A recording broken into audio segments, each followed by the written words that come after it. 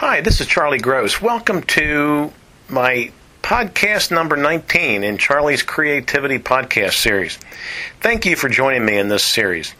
This last podcast and this one are a two-part mini-series based on the book titled The Art of Possibility by Rosamund Stone Zander and Benjamin Zander. We'll continue in briefly describing the practices that the Zanders recommend to transform your personal and professional life.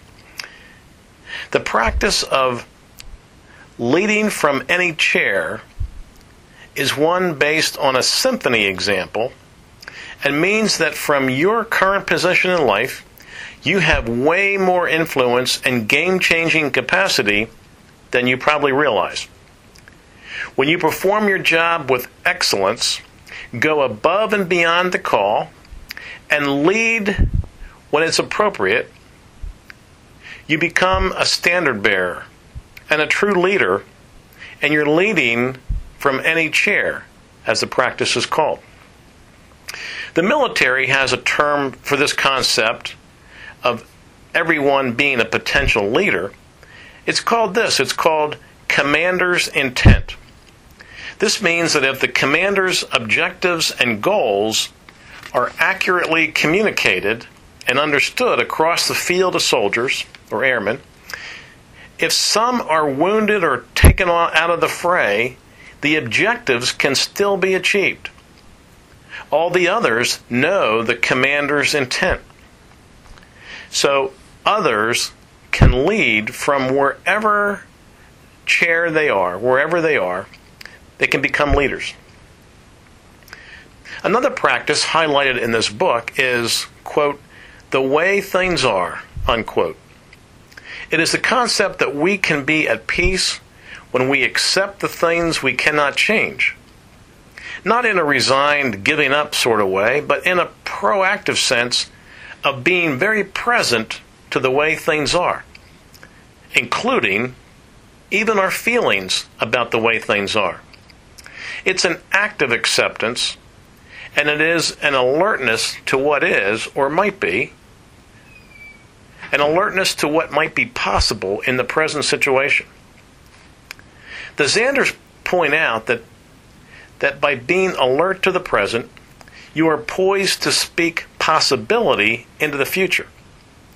You can avoid the downward spiral of negative thinking and look for that half-full glass rather than that half-empty one.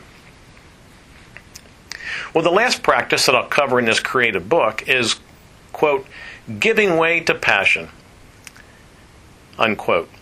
This one is trying to spur us on to new heights of achievement and possibility. This practice has two steps. The first is to notice where you are holding back and then let go. It is about identifying and releasing those obstacles or barriers that isolate you and keep you bound up and in control. It has to do with letting vital energy flow and surge through you and connecting you to what is beyond. The second step is to throw yourself wholly into life and projects. By allowing yourself to be consumed by your work and your life is truly life-giving and life-enhancing.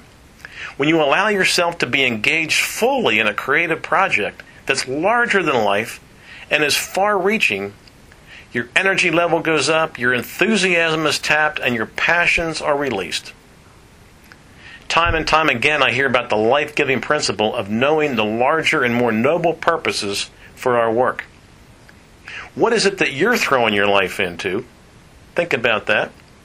How are you, or might you, give way to your passion? Well, you have enough food for thought for now.